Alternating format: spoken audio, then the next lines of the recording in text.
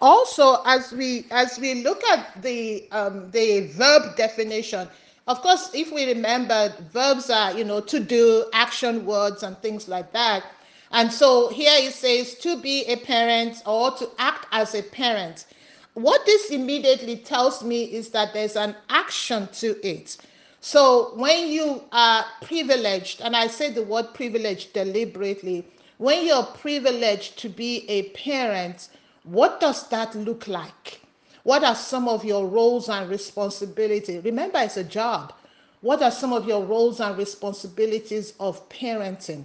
And how do we effectively carry out those roles and responsibilities? So that would be. I want to pause there and just let's give ourselves a little bit of food for thought.